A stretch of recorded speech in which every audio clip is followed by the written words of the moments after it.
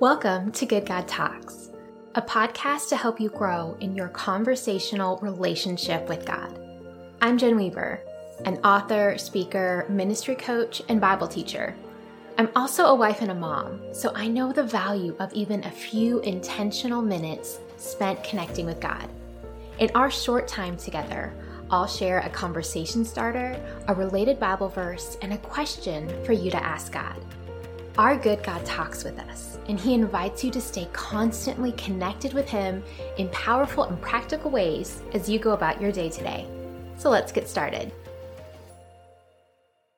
What if the greatest priority that God has for you today has nothing to do with your task list or the things that you're going to accomplish or anything productive that you're contributing to the world? But instead, what if the greatest opportunity in your day today is something that God wants you to receive, not something that God wants you to give? We're going to be talking about that in today's episode, and then turning that topic into a conversation with God. And it's easy to be so busy and so productive that we overlook the opportunities to simply sit and receive what God would have to give us.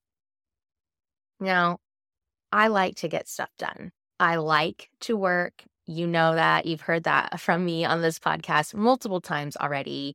My days are full of things to do. It's part of how I live as a productive human, how I care for myself and my family, and how I steward what God has entrusted to me. But I have found that the things that God often wants to accomplish in my life aren't really focused on things that I need to do. Instead, He tends to want to talk with me about revelation that He wants to give, things that I've already received, better understanding who God is, better understanding who I am, seeing Him at work in the world and receiving from Him out of His generosity toward me. God keeps talking with me about this opportunity to receive, the posture that I can take as His daughter, recognizing, yes, there are things that I get to do. I'm also the daughter of my good Father who loves me and wants to provide for me. I'm reminded of this passage in 2 Corinthians, and I'll read from chapter 9, verse 8. And it says, "And God is able to make all grace abound to you, so that having all sufficiency," or in some translations, all contentment, "in all things at all times, you may abound in every good work." Grace, which is supernatural enablement, the giving of good that we don't deserve, being supernaturally enabled by God's Spirit. I don't usually anticipate or even ask for God to make grace abound to me in an area. There's a good work, a good effort that I'm participating in, but it's His grace that abounds to me so that I can have all sufficiency in all things at all times, never lacking. I tend to think about having what I need at all times in all things as either an impossibility, like that just can't happen, that's not realistic, or as a personal responsibility for me to have what I need at all times as I do my work. That means that I need to be really organized, or I need to put together a really cohesive plan that if I'm prepared enough, I will have all that I need and I won't run out. But that's not what this verse says. That says that God is able to make all grace abound to me.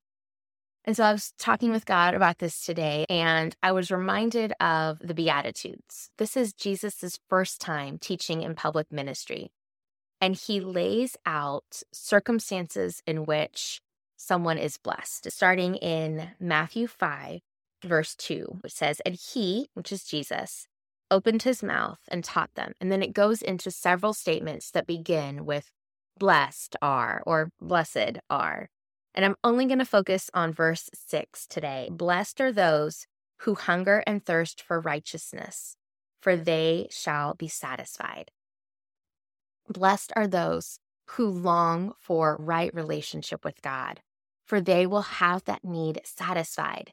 Now, it doesn't say, blessed are those who hunger and thirst because they will satisfy their need. It says, blessed are those who hunger and thirst, for they will find that need fulfilled by the Lord. Usually when I think about being hungry or thirsty in an area, my mind immediately goes to, I need to meet the need.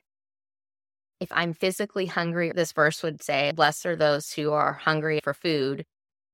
And I would fill that in to say, because they can make themselves a sandwich. Go meet your need. But if I were to read this verse in that context, for what God is saying, he's saying, blessed are those who hunger and thirst for this relationship with me, because I'm going to provide it for them. Going back to 2 Corinthians, I can make all grace abound to them. And I have found that sometimes I'm too busy to receive from the Lord. That sounds ridiculous to say, but I can so easily fall into this work mode that I miss opportunities to slow down and receive. So we're going to slow down right here as the podcast ends. And I invite you to ask God this question. Whatever you're doing right now, if you're multitasking, that's great. Just pause for a second and ask God this question. God, I believe there's something that you want to give me to receive from you today. Not something that I need to achieve. Something I can simply receive from you. What is that? And will you talk with me more about that today? Have a good talk.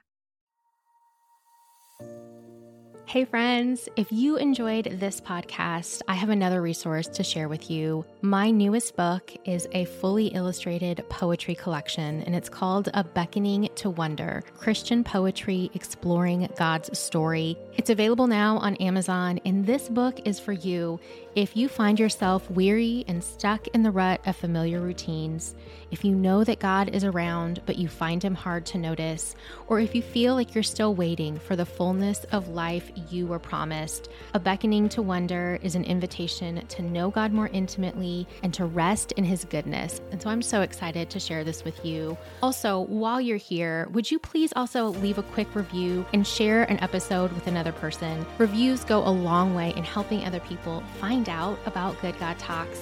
And I would love to help your friends and loved ones also cultivate this habit of having uncommon conversations with God in everyday life moments.